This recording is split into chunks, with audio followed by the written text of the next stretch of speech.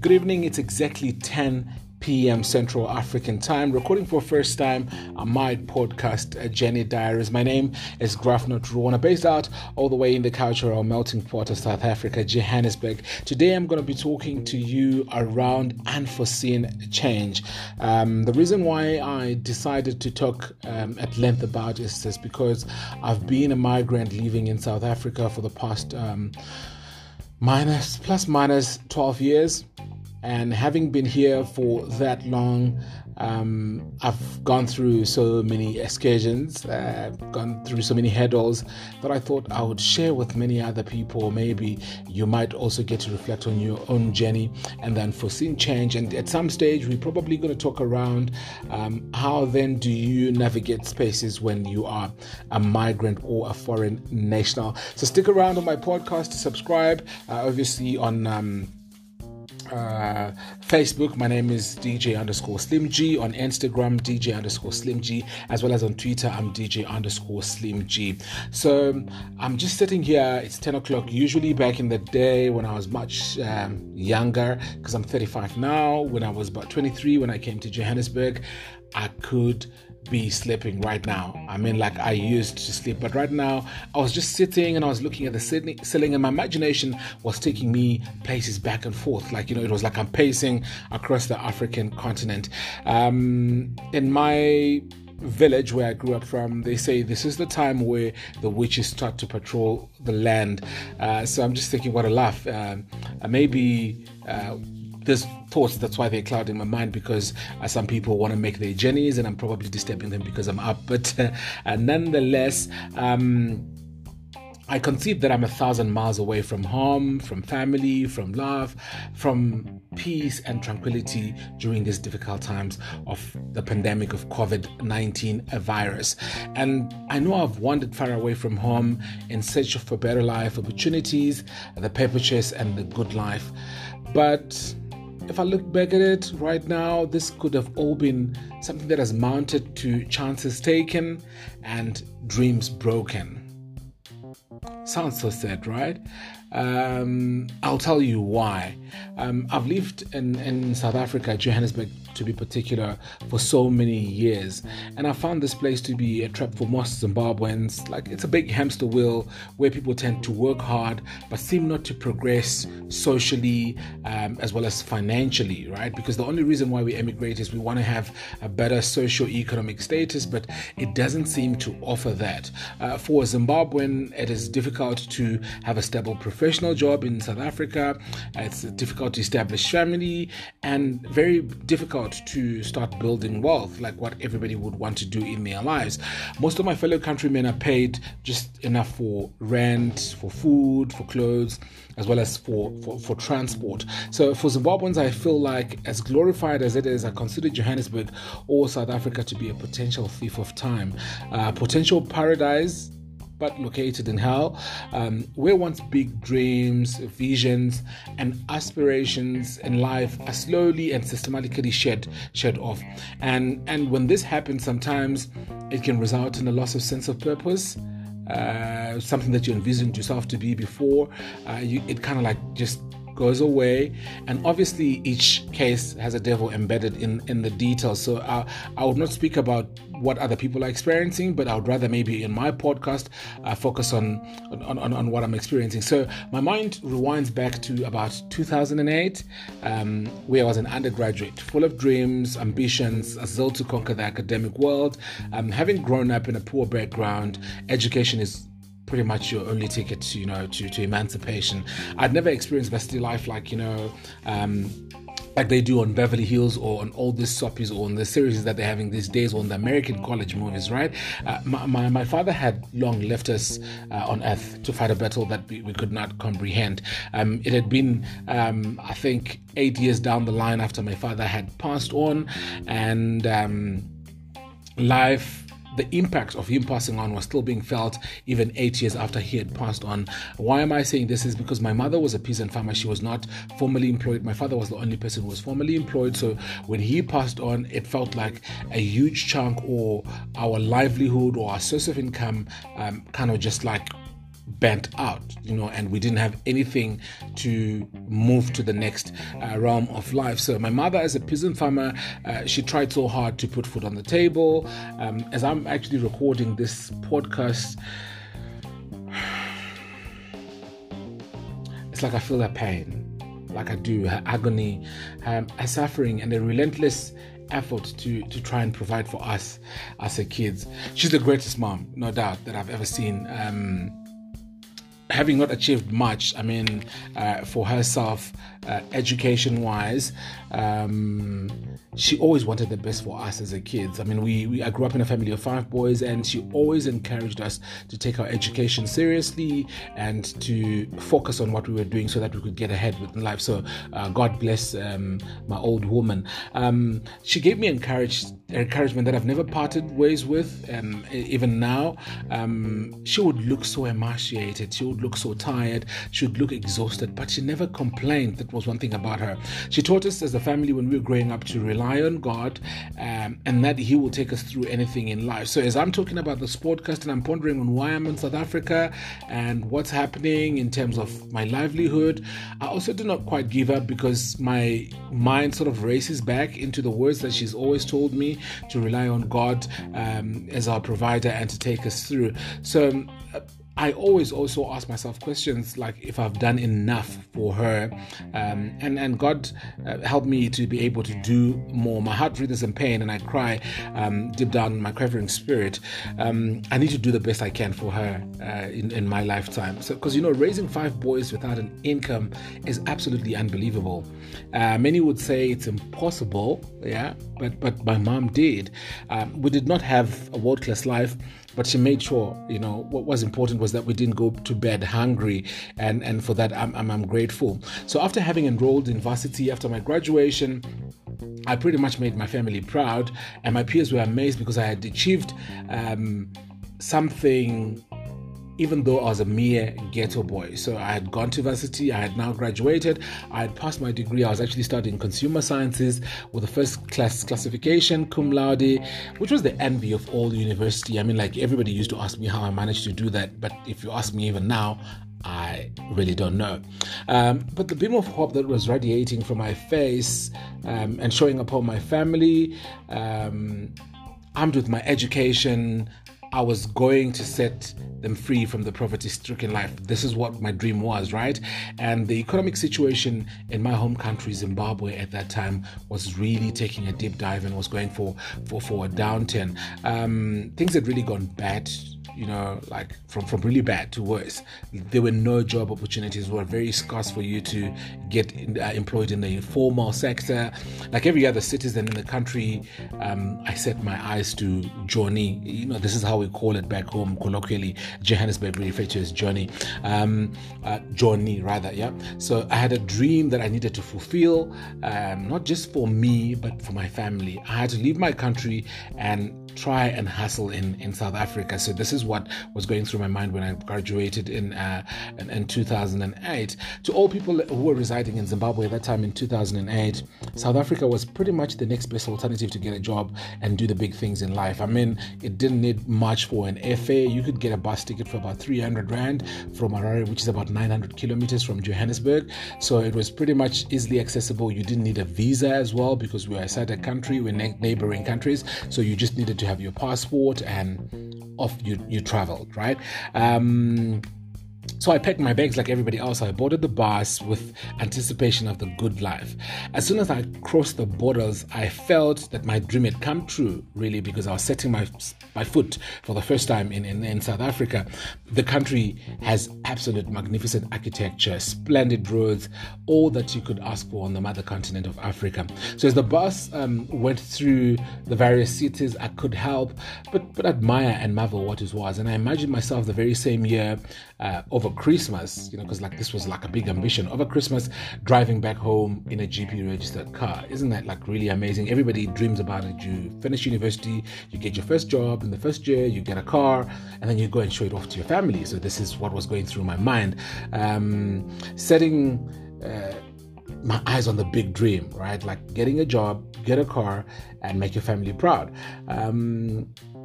But settling in was a bit difficult for me because the pace of Joburg is way much faster than that of Harare. So in my home country, achievement is literally based or a success, that is a result of education and hard work, but clearly not in Johannesburg. That was not the case. First stumbling block that I had was I did not have a valid workers permit. So remember, I told you I just had a passport and I crossed the border because we were neighboring countries. You didn't need a visa, but in order for you to be able to legally offer your services or work, you needed to have a work permit, which I did not have. So it was the first stumbling block. So it started to make it hopeless to find my career choice on the same platform as citizens in the country who had also just gone to varsity. Till today, I still feel like that I live in the country and contribute to its economic growth and well-being. I pay my taxes and dues like everybody else. I'm a law-abiding citizen, but still, I feel that I'm classified as a second-class citizen. I can't do everything that an ordinary citizen is supposed to enjoy. All the inferiority, though, is surpassed by my quest to have a flamboyant life. So even though I can't easily get a house, I can't easily get a car, I can't easily go places or get a credit card, I still have that quest to have a flamboyant life. So my hopes and dreams kind of like surpass all of that and want to continue. But when I got here, the window of hope that I had visualized sitting in the dusty township streets was shutting right in my face. This is what was happening. Survival was definitely for the fittest, right? In this land of gold, like it took you everything. You go through excursions that only your heart and your soul can confine. Letting them out to the world sometimes could be a time bomb of rejection and disassociation, because you have to go through so many things to try to get paperwork for you to work, to try and get a job. So, bribes are the way of life. Illegal attainment of documents is the way of life. You can't get a list because you don't have paperwork, so you have to use other people's papers. You go through so many hula hoops, so many excursions that if I begin to name them all, it might actually shock you. But anyway, no one really teaches us what the work environment will be like for foreign nationals, right? So you would have come from your home country, like for instance myself, I came from Zimbabwe. I'd never really worked a great job in Zimbabwe, so I'd never really adapted to what the work environment would be like. Worst of now, I'm in Johannesburg, so nobody had really taught me about what the work environment would be like for foreign nationals. So I wonder what dynamics exist for the average Zimbabwean who's doing a 9-to-5, stuck in the same deadening quotidian, as people who fall within the perceived normative ambits. I'm not so sure. As a proud Zimbabwean, though, I found myself bargaining and intellectualizing the openness of my nationality, and I've never shied away to tell people who I am and where I come from, and I've grappled with ideas around dress code and demeanor, never mind the politics of the commercial spheres, and inevitably the career limiting outcomes that potentially await you exposing your truth of probably who you really are in terms of your nationality, and not just going with the flow. So in most cases, I found myself in virtual battles, most of them with belittling or undermining behavior. And at some points, it becomes crucial for me to demystify and unclothe the gab or retard that fellow colleagues mistakenly tailor for us, which occurs effortlessly. I'd rather try to say, I hope it does, because I'm quite charismatic and confident, and absolutely, I truly believe I'm intelligent. So I try to use that to my advantage to navigate the spaces that I'm in. My only qualm is the existence of such condescending attitude in spaces where it seems inappropriate, because you would want to think that we're all Africans, we all have one voice, one Africa, the motherland. Bullcrap that you hear everybody talking about, it really doesn't exist. People are judged on the basis of their skin color, people are judged on the basis of their nationality, people are judged based on the way they speak, people are judged based on so many different things. And us coming from Zimbabwe, it makes it quite difficult, because obviously you don't know the local languages, you don't dress the same, you don't speak the same, you don't do things the same everybody else does in South Africa. I simply do refuse to be untrue to myself, no matter what or where I am, I find strength in my passion and zeal to excel. That once my colleagues start to warm up and start asking about my country, I agree to chat with them without hesitation, right? As I know they'll be now embarking on a journey of liberating their ignorant mind, because many of them would have never known about the country called Zimbabwe or the people that come from there, because everybody has been sort of painted with one brush. But one aspect that's really troubling me is because right now, in the advent of COVID-19, every statesman or every president is kind of coming out and giving speeches of hope and plans that are being put out in place for citizenry of the country. And I can't help but feel that we're getting sidelined when everything happens, and not that I expect it to be included, but obviously because you'd have stayed in the country for a very long time, being an active participant in the economy, in the health of the economy, and contributing your taxes and all of that, you expect it to get some sort of dignified treatment in return, but it doesn't happen as long as you're not a citizen of the country. Whatever your concerns or issues that you have are quite secondary. They are not really a matter of do or die when it comes to government making decisions, which is unlike when you're in your home country. When you are a citizen, your voice is heard, and the statesmen or the people who are in government or public office literally make decisions based on your best interests. And so right now you find yourself left out in the cold. There's unemployment insurance funds. I've been speaking to a lot of my colleagues and fellow countrymen who are also struggling to get access to that, having contributed for a very long time, but they're still being left out in the cold, and they can actually kind of claim from that. And there's a whole lot more in terms of now you're worried, should you fall sick, will you be able to access equal medical attention? Will you be able to be treated the same as the citizens of the country? Because food parcels are coming, people are starving because of their nationality, people are starving because of the skin color, people are starving because of where they come from, and it's really, really sad. It's really, really sad. But at this stage, there's nothing we can do. You are a migrant. You are trying to have a quest for a better life. And right now, you're kind of thinking, is it a matter of death by the discrimination and mistreatment, or death by hunger and poverty when you go back home? And people kind of think like, you know what, I'm going to stick around. If the virus hits me, I don't know, I'll have to make my way through. People kind of think like, okay, hunger is something that's just going to come by and go, but I'll still have to remain and stick around in Johannesburg for a quest of a better life. So it's really, really sad. But hopefully, as a migrant, someday we'll be able to sit back, look back and relax. I don't know where that will be though, whether it will be here in South Africa or any other country. We'll be able to literally sit back, relax and say, you know what, I'm happy as a migrant and life is thriving. But at the present moment, I really feel that we are on the sidelines. We are like invited to play a football game, but we're told to do it in the terrace, and it's pretty unfortunate and heartbreaking. But nonetheless, we soldier on and we do what a man has got to do, because you need to put food on the table. Having said that, thank you very much for joining me for my very, very first episode of the Journey Diaries.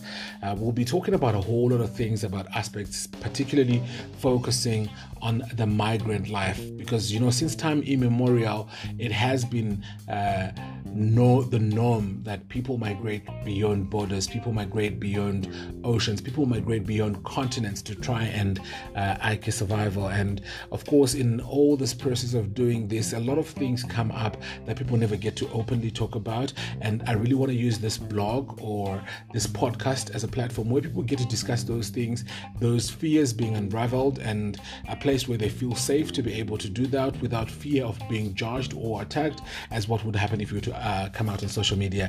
Once again, my name is Grafnot Ruona. It's Jenny Diaries. Do make sure you follow my podcast and check me out on Facebook, DJ_Slim G, on Twitter, DJ Slim G on Instagram. I've got interesting videos. I'm also DJ_Slim G on TikTok if you want to find out some of the fun things that I do when I'm not struggling or grappling with the fact of being a migrant. Ciao, ciao. Till next time. Goodbye.